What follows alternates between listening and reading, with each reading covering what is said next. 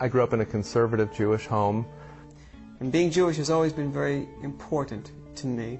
I knew that I was a part of the chosen people, but I had no idea what we were chosen for. Being Jewish to me means that I need to be a servant of God. We did all the holidays and the Friday night dinners, but not very religious. We Jews are persecuted throughout the centuries, all in the name of Christianity. You know, I used to crawl into his lap and I said, "Daddy, what is that number on your arm?" I did go and try and find God in the synagogue, and I couldn't. I was born Jewish. It's just sort of a natural part of my identity. As a Jew, I never thought of myself as a sinner. I didn't think of myself as a little sinner. I spent my whole life looking good for God. My best friend since first grade suddenly told me she couldn't be my friend anymore because I was Jewish. I always had a strong sense of being Jewish. I grew up with a very Jewish upbringing. I went to a conservative synagogue. We celebrated the Jewish holidays. I went to Hebrew school and all that stuff growing up as a kid. And I believed in the God of Abraham, Isaac, and Jacob. I went to synagogue on the Sabbath. We didn't know about God. We thought maybe He's there, maybe not. We went to synagogue on the high holidays, and etc., and observed all the Jewish holidays and stuff. And anytime I would ask a question about Jesus, the answer I got was, "Well, we're Jewish. We're not supposed to talk about Him." Well, why not talk about Him? The man was Jewish.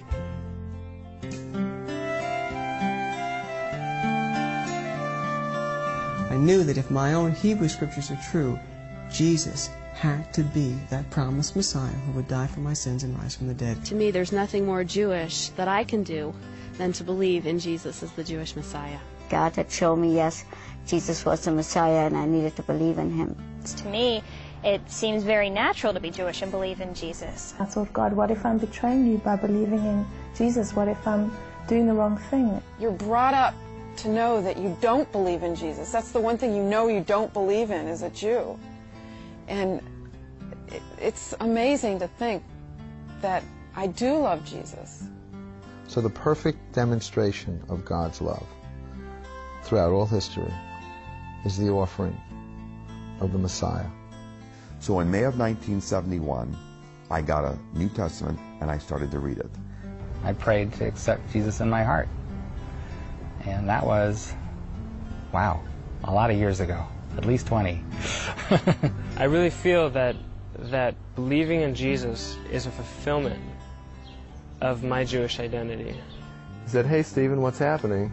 I said, "I don't know, Joel, but I want to know Jesus." I'm very proud to be Jewish, and I'm more proud that Jesus is my Messiah. No, Jewishness and Jesus, they go together. They're not two contradictory things. So why shouldn't we live as though they go together? Never thought to myself, well, gee, I'm Jewish. I can't believe this, because I realized somehow that this was a message about a Jewish Messiah. I mean, what happens when I believe in Jesus? Do I become Gentile? No. When I got to Isaiah 53, that really got to me. And I started studying more, and goodness sakes, yes, I was convinced about the Messiah. Jesus the Messiah says, "You will know the truth, and the truth will set you free." So why don't you ask Him whether or not it's true? Millions of Jewish people are coming to the Lord Jesus for salvation now, and even more will do so in the future 7 years of tribulation. This sermon is entitled, Evangelism, Do It Prayerfully, and a subtitle would be, Pray Until Something Happens. Push. Pray until something happens. Let's do that right now before we begin to look at God's Word. Lord, we thank you that as we call out to you, you hear us, that you have a flawless will and purpose, and that you are not willing that any should perish. We pray that this time spent in your word would mobilize serious prayer by us for the lost, and that in so doing, this time and our prayers would wage a serious frontal attack against Satan and a blow against hell. And we pray this in Jesus, our Lord and Savior, the head of the church's name, and the church said, Amen. Amen. Evangelism, do it prayerfully. As a young pastor in London, Ontario, I had no clue that there were 3 hospitals named Victoria Hospital. And so a family in the church said that their dad, Morris Robson, had suffered a severe stroke, and he was in the ICU unit of Victoria Hospital, London. So I went down there because they specially pointed out that he didn't know Christ as Savior yet. He was a senior citizen, but he had rejected Christ all his life. I went to the first Victoria Hospital. I asked for Morris Robson. We don't have any patient by that name. I said, how can that be? They said, well, there's another campus in the city called Victoria Hospital. Check there. So I drove over there and I asked the same question. Do you have Morris Robson as a patient? They said, no, we don't. I said, would there be a third hospital named Victoria Hospital in London? Yeah, it's over there. So I drove over there. Do you have a Morris Robson as a patient in ICU? No. And as I was walking out of the hospital, ready to give up on finding Morris Robson, the Spirit of God pressed in on my heart that I could not leave that third hospital. So I asked at the front desk, where is the neurological ward in this hospital? Thinking if he wasn't in ICU anymore, he'd be on the neurological floor to do with a brain problem after a stroke. They said it's the 4th floor. So I went up to the nursing desk on the 4th floor. I said, do you have a Morris Robson here as a patient? Looked at the clipboard. No, we don't. So I'm about to leave again, and the Spirit of God pushes in on me and says, you can't leave. He didn't say it audibly, but I felt it in my heart. I couldn't leave. So I went back, and I looked in every room on the 4th floor. Pastors can do that. I looked in every room, and about the 7th room I walked into, there was Mr. Robson. I knew him. They had his arms lashed down to the rails on his bed because he was agitated. He couldn't speak, but he could hear. He knew who I was. And I took him by the hand. I told him of God's love and willingness to forgive his sins. And I said, would you like me to tell you the way to heaven? You squeeze my hand if you want me to tell you the way to heaven. And he squeezed my hand. And I went through the bad news and the good news gospel tract presentation of the gospel. And I said, after the 4 points, I said, do you understand that you're a sinner? Boom. Do you understand that God loves sinners? Boom. Do you understand that God offers you heaven and forgiveness of sin through faith in Christ? Boom. Do you want to receive Jesus as your Savior right now? Well, broke my hand. It's a farmer. He was strong. Prayer. Prayer is vital to all the evangelizing we all will do. The reason prayer is so vital to share our faith is because heaven and hell are in the balance. And because it's supernatural, spiritual darkness and dumbfoundedness that must be overcome by God.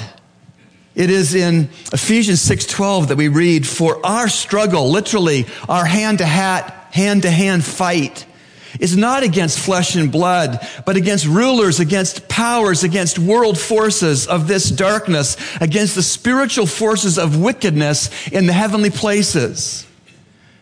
Don't miss this, brothers and sisters. Satan's rulers, Satan's powers, Satan's forces are highly organized, and they are strategized.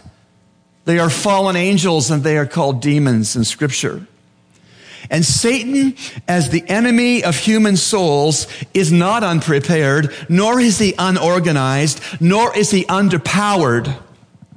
No, Satan blocks, he baits, he blinds. Satan schemes and Satan plans and Satan assaults and Satan overtakes, and it is Satan's ambition to destroy in a temporal way and to destroy eternally in hell. He wants to prevent evangelism. Satan did not want me to find Mr. Morris Robson at the Victoria Hospital in London, Ontario, Canada that night. But his family prayed me to the right room. And I prayed myself to the right room. 1 Peter 5:8 compares Satan to a hungry lion. Be of sober spirit, be on the alert, Your adversary, the devil, prowls about like a roaring lion seeking someone to devour. Oh, Hollywood, Hanna-Barbera cartoons would want us to believe that Satan, if he's real, wears a red costume, has these little horns and a pitchfork, and isn't he cute? No, he isn't. He is not cute. He's the adversary of Jesus. He's the adversary of Jesus' followers. He's the adversary of the lost hearing the gospel and transferring their trust to Christ. But he's a defeated foe, church. He is a defeated foe. And so we must pray before, during, and after evangelizing.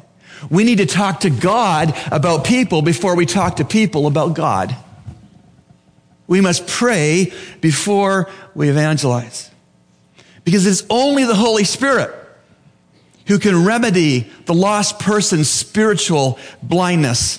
Only God, the Holy Spirit, can give the needed intellectual understanding to place faith in Jesus Christ for the person who otherwise is blinded, spiritually blinded. Spiritual sight requires a spiritual eye surgeon, the Holy Spirit. Spiritual comprehension takes a spiritual brain surgeon, the Holy Spirit. Newton, the former human trafficker, wrote, "How amazing grace. How sweet the sound that saved a wretch like me. I once was lost, but now I'm found, was blind, but now I see." I wonder, for each of you, who prayed for your spiritual blindness to be removed? Who prayed that you would understand the simple gospel before you ever understood it? If you know who that individual was, and they're still living, I challenge you this week to reach out to them, to thank them for praying you into Christ's salvation. I challenge you to do that. Some of you may not know who prayed for you. Well, I'll tell you this, somebody did. Because somebody prays for everybody who comes to saving faith in Christ. That's a miracle. And we are to push, pray until something happens. Push. Because, dearly beloved, when we work in God's work and fail to pray, it's just work. But when we work in God's work, having prayed, God works. God works. There was a man, many of you have heard of him, George Mueller. In 1884, George Mueller began to pray for the salvation of 5 people he knew. He prayed every day for each of the 5 to be converted. It was after 18 months of praying that the first person was saved. 5 years after that, the second person trusted Christ alone for salvation. 6.5 years after that, 12.5 years altogether from starting this prayer project, the third man became a Christian. Another 39.5 years of praying passed. 39.5 years of praying daily for these men to be saved. 39.5 more years. Every day. Mr. Mueller went to heaven 52 years after he began to pray daily for 5 specific people to be saved. And at the time of his promotion to heaven, George Mueller had prayed for the last 2 men's salvation every day for 52 years. 52 years. Push. Pray until something happens. So what happened? The other 2 men, man 4 and man 5, they both trusted Jesus for salvation within months after Mr. Mueller's death. Push. Pray until something happens. For Mr. Mueller to pray that consistently and doggedly and determinedly, he had to believe at least 6 things. Do you believe these 6 things? If you believe and I believe the same 6 things that Mr. Mueller believed, we'll pray with a passion and a consistency over the long haul. This is what he must have believed. Number 1, that God hears prayer. Number 2, he must have believed that God loves lost people. Number 3, that you don't know if a prayer to God is a no or a wait answer until you wait and keep praying. Number 3, Mr. Mueller must have believed, number 4, he must have believed that the best thing he could do for those lost men was to keep praying for them to be born again. 5th, Mueller must have believed that prayer brings gospel witnesses to lost people. In other words, divine appointments is what brings a willing and open heart to a faithful gospel servant. That's what happened with Morris Robson in the hospital, lashed to his bed after a stroke. It was a divine appointment. Number 6, Mr. Mueller and we must believe that it takes prayer to change the cold human heart and to open the blind human eye. Do you believe those things? To the degree that you do, you'll pray for lost people by name over the long haul. The big idea of this sermon titled, Do Evangelism Prayerfully, or the subtitle, Push. Pray until something happens. Go with me to Ephesians. Our main text this morning is Ephesians chapter 6. As you turn to the book of Ephesians chapter 6 and verse 18 is where we'll start. May I remind you that the first 3 chapters of the book of Ephesians is doctrine, what is sound to believe in. Chapters 4 through 6 of Ephesians is practice, the difference that right belief should make in how we live, behavior. Belief, chapters 1 through 3, behavior, chapters 4 through 6 in Ephesians. When we come to Ephesians 6, verse 18, the armor of God, that beautiful passage that explains the armor of God that we are to put on each day as children of God, followers of Christ, has just been covered. The armor of God has just been covered.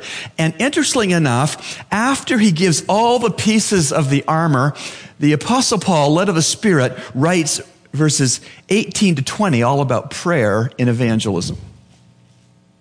With all prayer and petition, pray at all times in the Spirit, that's a capital S, so that's the Holy Spirit, with this in view. Be on the alert with all perseverance and petition for all the saints, and pray on my behalf that utterance may be given to me in opening of my mouth to make known with boldness the mystery of the gospel. In the verses that come immediately after the armor of God verses are verses that are calling us to pray in the role of being evangelists, to pray for ourselves and to pray for others in the family of God who are sharing their faith as well. That's significant. That is very significant. Evangelism, do it prayerfully. Now, when we see the Apostle Paul call the Ephesian believers in that ancient church to pray for him, we need to keep some things in mind. Let's not lose track of some things. Number 1, Paul was very intelligent. He was a Pharisee.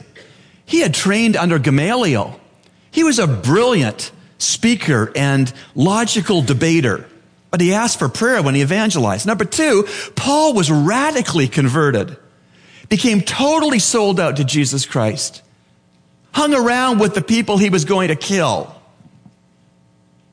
Yet he asked people to pray for him to be an effective evangelist. Number 3, wherever Paul went, he was in the middle either of a revival or a riot. He was no wallflower. He just didn't slip around the edge and lay low. This was a crisis man, a Christ-given crisis man. I want to be that kind of a man. Do you? Do you want to be that kind of a woman or that kind of a man that when you walk into a setting, when you walk into a system, when you walk into a workplace, when you walk into a family gathering, that people must make a decision about Jesus Christ? I want to be that kind of a person. I don't want to beat around the bush. Time is short. We had a funeral here yesterday. We'll have a funeral here on Monday, and we'll have a funeral after that, I'm sure. Time is of the essence, family. Let's be direct. Let's be loving, but let's be direct. So Paul, this great apostle, wrote 60% of the New Testament under inspiration of the Holy Spirit, was more than once beaten to the point of death, imprisoned, denied the basics of shelter and food, was shipwrecked, ultimately was beheaded for refusing to stop evangelizing. He asks in Ephesians 6:18-20, pray for me that I'd share my faith. Pray for me. This man who never shut up, he spoke up. He didn't suffer from cold feet and a cold heart like I can. But yet he asked. 18. With all prayer and petition, pray at all times in the Spirit with this in view. Be on the alert with all perseverance and petition for all the saints, and pray on my behalf that utterance may be given to me in opening of my mouth to make known with boldness the mystery of the gospel. Look what he prayed, asked them to pray for him. He wanted prayer for utterance. He wanted prayer that he would have the right words at the right time to share Christ. Wow, that's encouraging to me. The great apostle Paul asked for prayer for utterance. Secondly, he asked for boldness. He asked for courage to share his faith. That encourages me too, because I'm a chicken. So often. 19. And pray on my behalf, Paul writes, that utterance may be given to me in the opening of my mouth to make known with boldness the mystery of the gospel.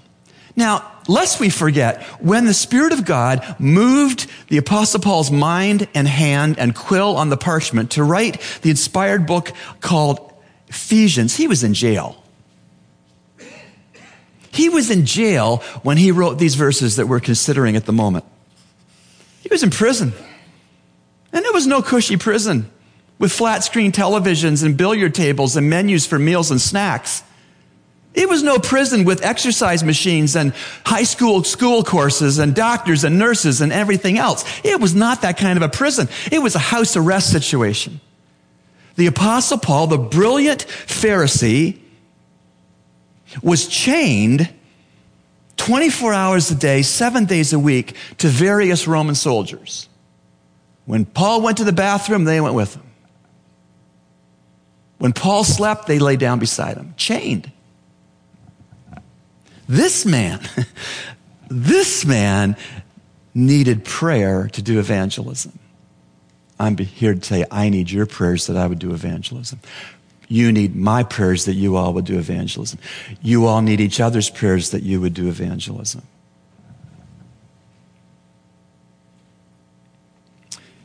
Another letter that Paul wrote in that same stint that he was under house arrest was Philippians. If you just flip back from Ephesians to Philippians chapter 1, there's some remarkable things here.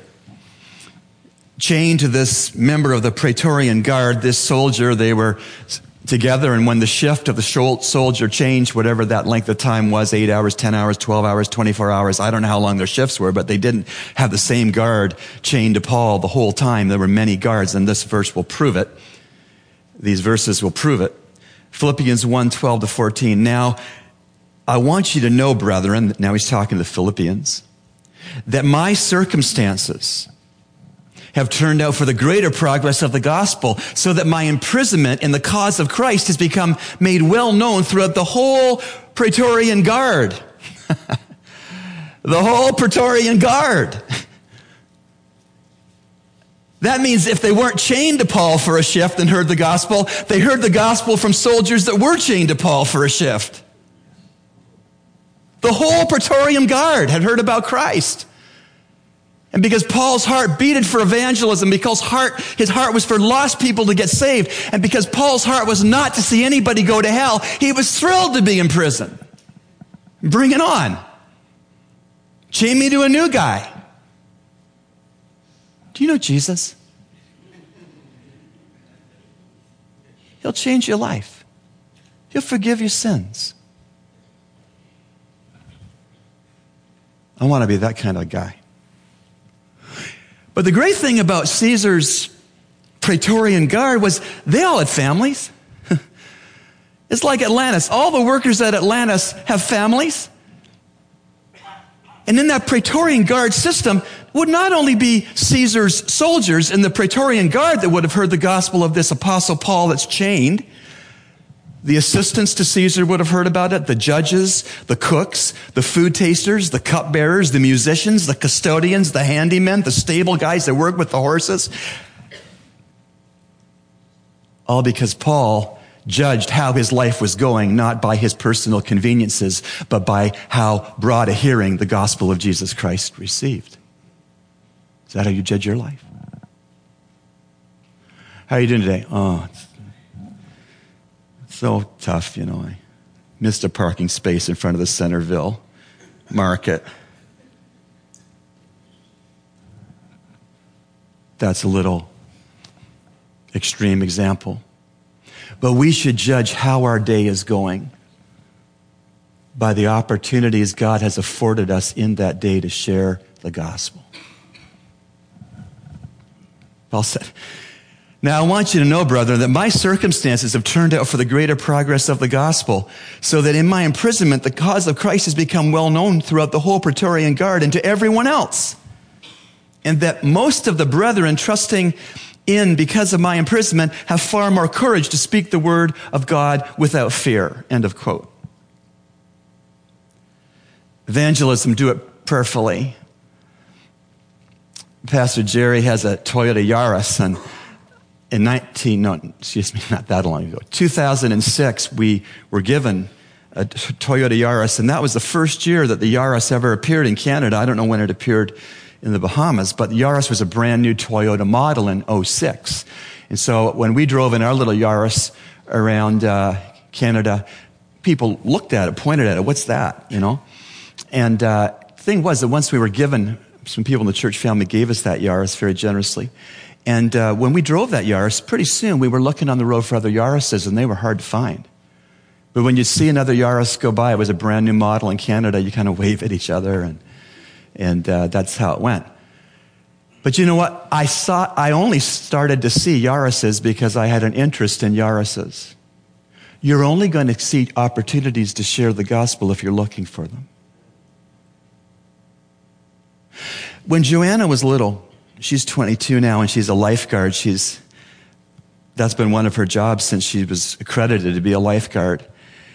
When she was a little girl, we had a community swimming pool in the community we lived in Canada, and we would take her, and I would take her to the pool. She was little, just a little girl. And we put on the life jacket, and we'd be walking down the street to the community pool, and Joanna knew she was wearing the life jacket. She was going to get to go swimming. She loved swimming, even as a little kid. And then we'd walk her to the edge of the pool, and we'd be in the shallow end, and we'd get her toes over the edge of the pool with her life jacket on, and we'd say, jump! She never looked at it and said, I had no idea I was going to be asked to go in the pool. We put the life jacket on her and walked down the street. She knew she was going in the pool. We walked her up to the edge of the pool, and we said, jump! She knew she was going in the pool. If you and I are going to be effective, consistent sharers of the gospel, we have to be expecting that we will. We don't give these out so that you'll put them in your Bibles as a bookmark. We give these out so we'll give them away. We expect we'll give them away. Amen?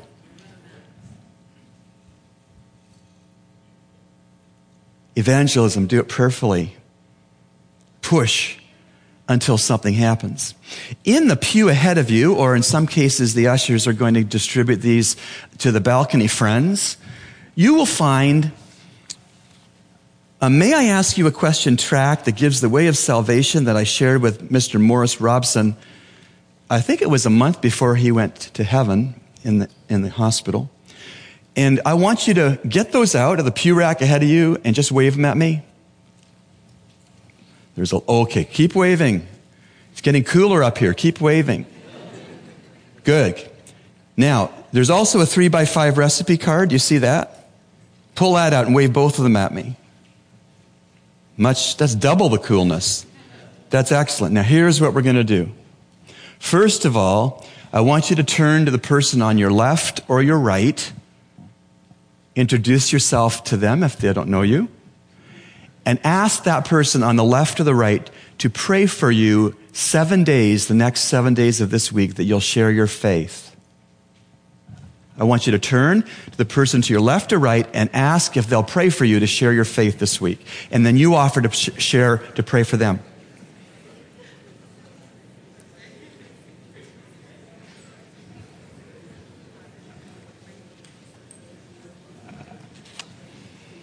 All right, that's good. So you've made a commitment, I hope, to pray for the person beside you, to share their faith, and I want you to pray for that person to share their faith every single day until next Sunday. Deal?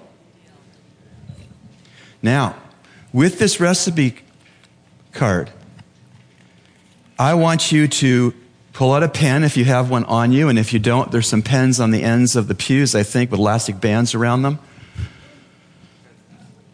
Pencils. I want you to take your 3x5 card, and I want you to take your pencil, and I want you to prayerfully write 5 names of people who are not yet Christians. Now, I've been known to hold a congregation till 3 o'clock in the afternoon until everybody does this.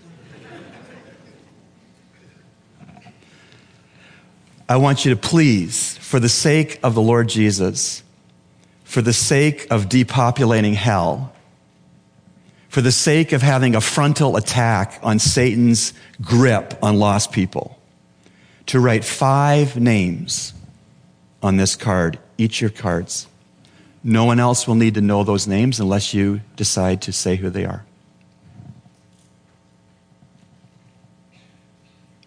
Five names. Could be a family member. Could be a business associate. Could be someone you do your hobby with. Could be a spouse. Could be a child.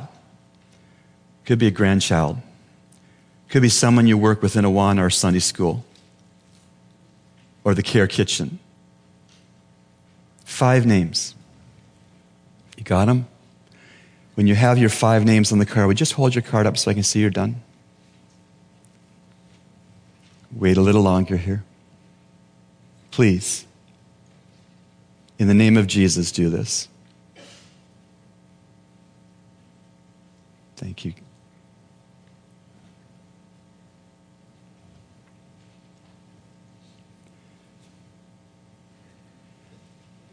Satan is shaking in his boots right now.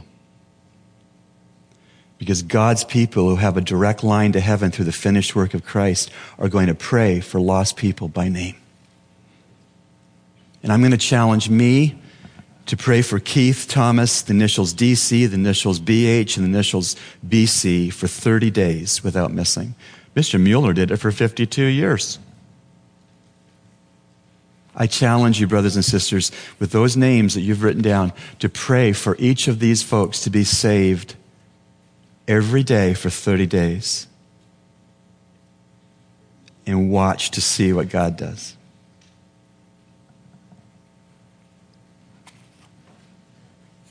Evangelism. Do it prayerfully. The amazing thing about prayer and evangelism is that it's somewhat expected, I hope, that those who know Christ and want to share Christ would pray in the task of evangelism. But do you know what? Sometimes even people who need Christ have their prayers answered when we take them Christ. There was an exceptional high school student in the first church I pastored. He was exceptional. He knew that God called him to the Orient to be a missionary when he was a young boy. And in high school, Gordon, along with all of his other high school classes, taught himself Japanese. How to write it and how to speak it. It's a hard language. Gordon, before he graduated high school, knew how to write Japanese, to speak Japanese, to answer God's call in his life to be a missionary in Japan. Young people up there, are you listening? Wave at me if you're listening. 2 of you are. Wave at me if you're listening. God may be calling you to take the gospel across cultural barriers. And I'm not joking about that. Gordon taught himself Japanese, spoke it, wrote it, And he was traveling in northern Ontario to a camp, a Christian camp. And he stopped for gas at the Esso station in this remote little town in northern Ontario. And that was before cell phones. And there was this payphone, a phone booth outside of the gas station. So Gordon fills his car with gas. He's walking in to pay, and there's a Japanese man frantically speaking Japanese into the phone. And he's getting nowhere. He's trying to phone the airline agent down in Pearson International Airport in Toronto to tell him he can't make his flight that his ticket's for, and could he see a rescheduling of another flight to make it back to Tokyo. And the person on the other end doesn't know Japanese. So Gordon, he's like about 18 years old. He walks up to the man in the phone booth in perfect Japanese. He says, "Excuse me, sir, may I assist you?" So the man tells him in Japanese what he needs to do. Gordon says, "May I have the phone?" Picks up the phone in perfect Japanese. He tells the airline agent the problem, solves the problem, tells the man everything's fine. You're going to fly tomorrow night at 10. And the man says, "I am traveling the world," he says in Japanese. "I am traveling the world to find the true God."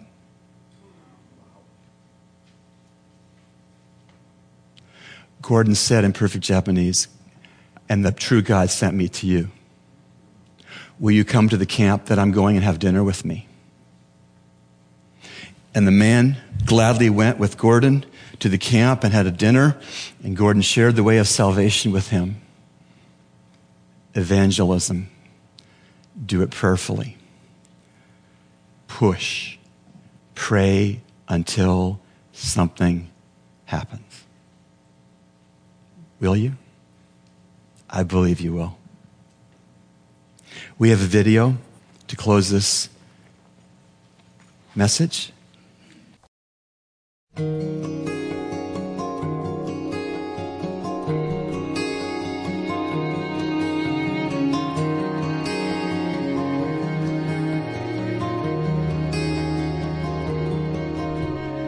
Lord, I lift my friend to you. I've done all that I know to do. I lift my friend to you.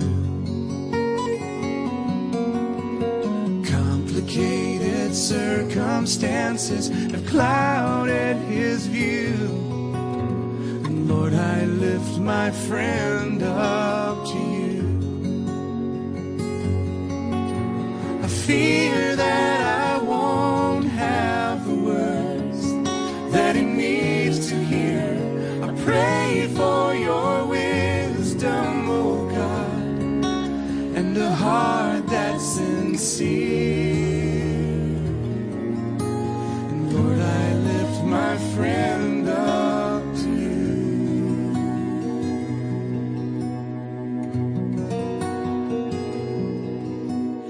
Lord, I lift my friend to you, my best friend in the world. I know it means much more to you. I want so much to help him. This is something he has to do. Lord, I lift my friend up to you. 'Cause there's a way that seems so right to him, but you know where that leads. He's becoming a puppet of the world, too blind to see the strings. And Lord, I lift my friend up to you. My friend up to you.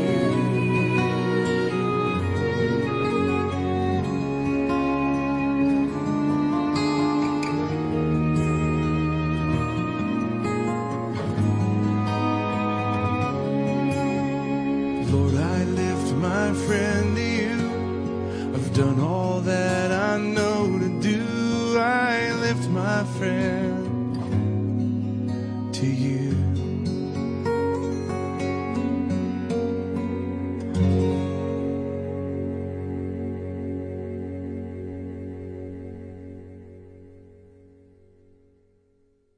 Dear God, Help us to keep the main thing the main thing. Help us to weep over things that cause you to weep. Help us to celebrate most the things that you most celebrate. Free up our self-centeredness, our fear, our busyness, whatever needs to be freed up, Lord, that we would be actively sharing our faith. And Lord, I pray that you'd help the man in the pulpit, the man on the platform, and the people, your people in the pew, to pray for the salvation of specific individuals that you love and have died for. I ask these things that you be much glorified, that hell would be depopulated, that heaven would have more citizens. I ask this for your renown to spread in the world. And we ask this in Jesus, the only Savior's name, together. Amen.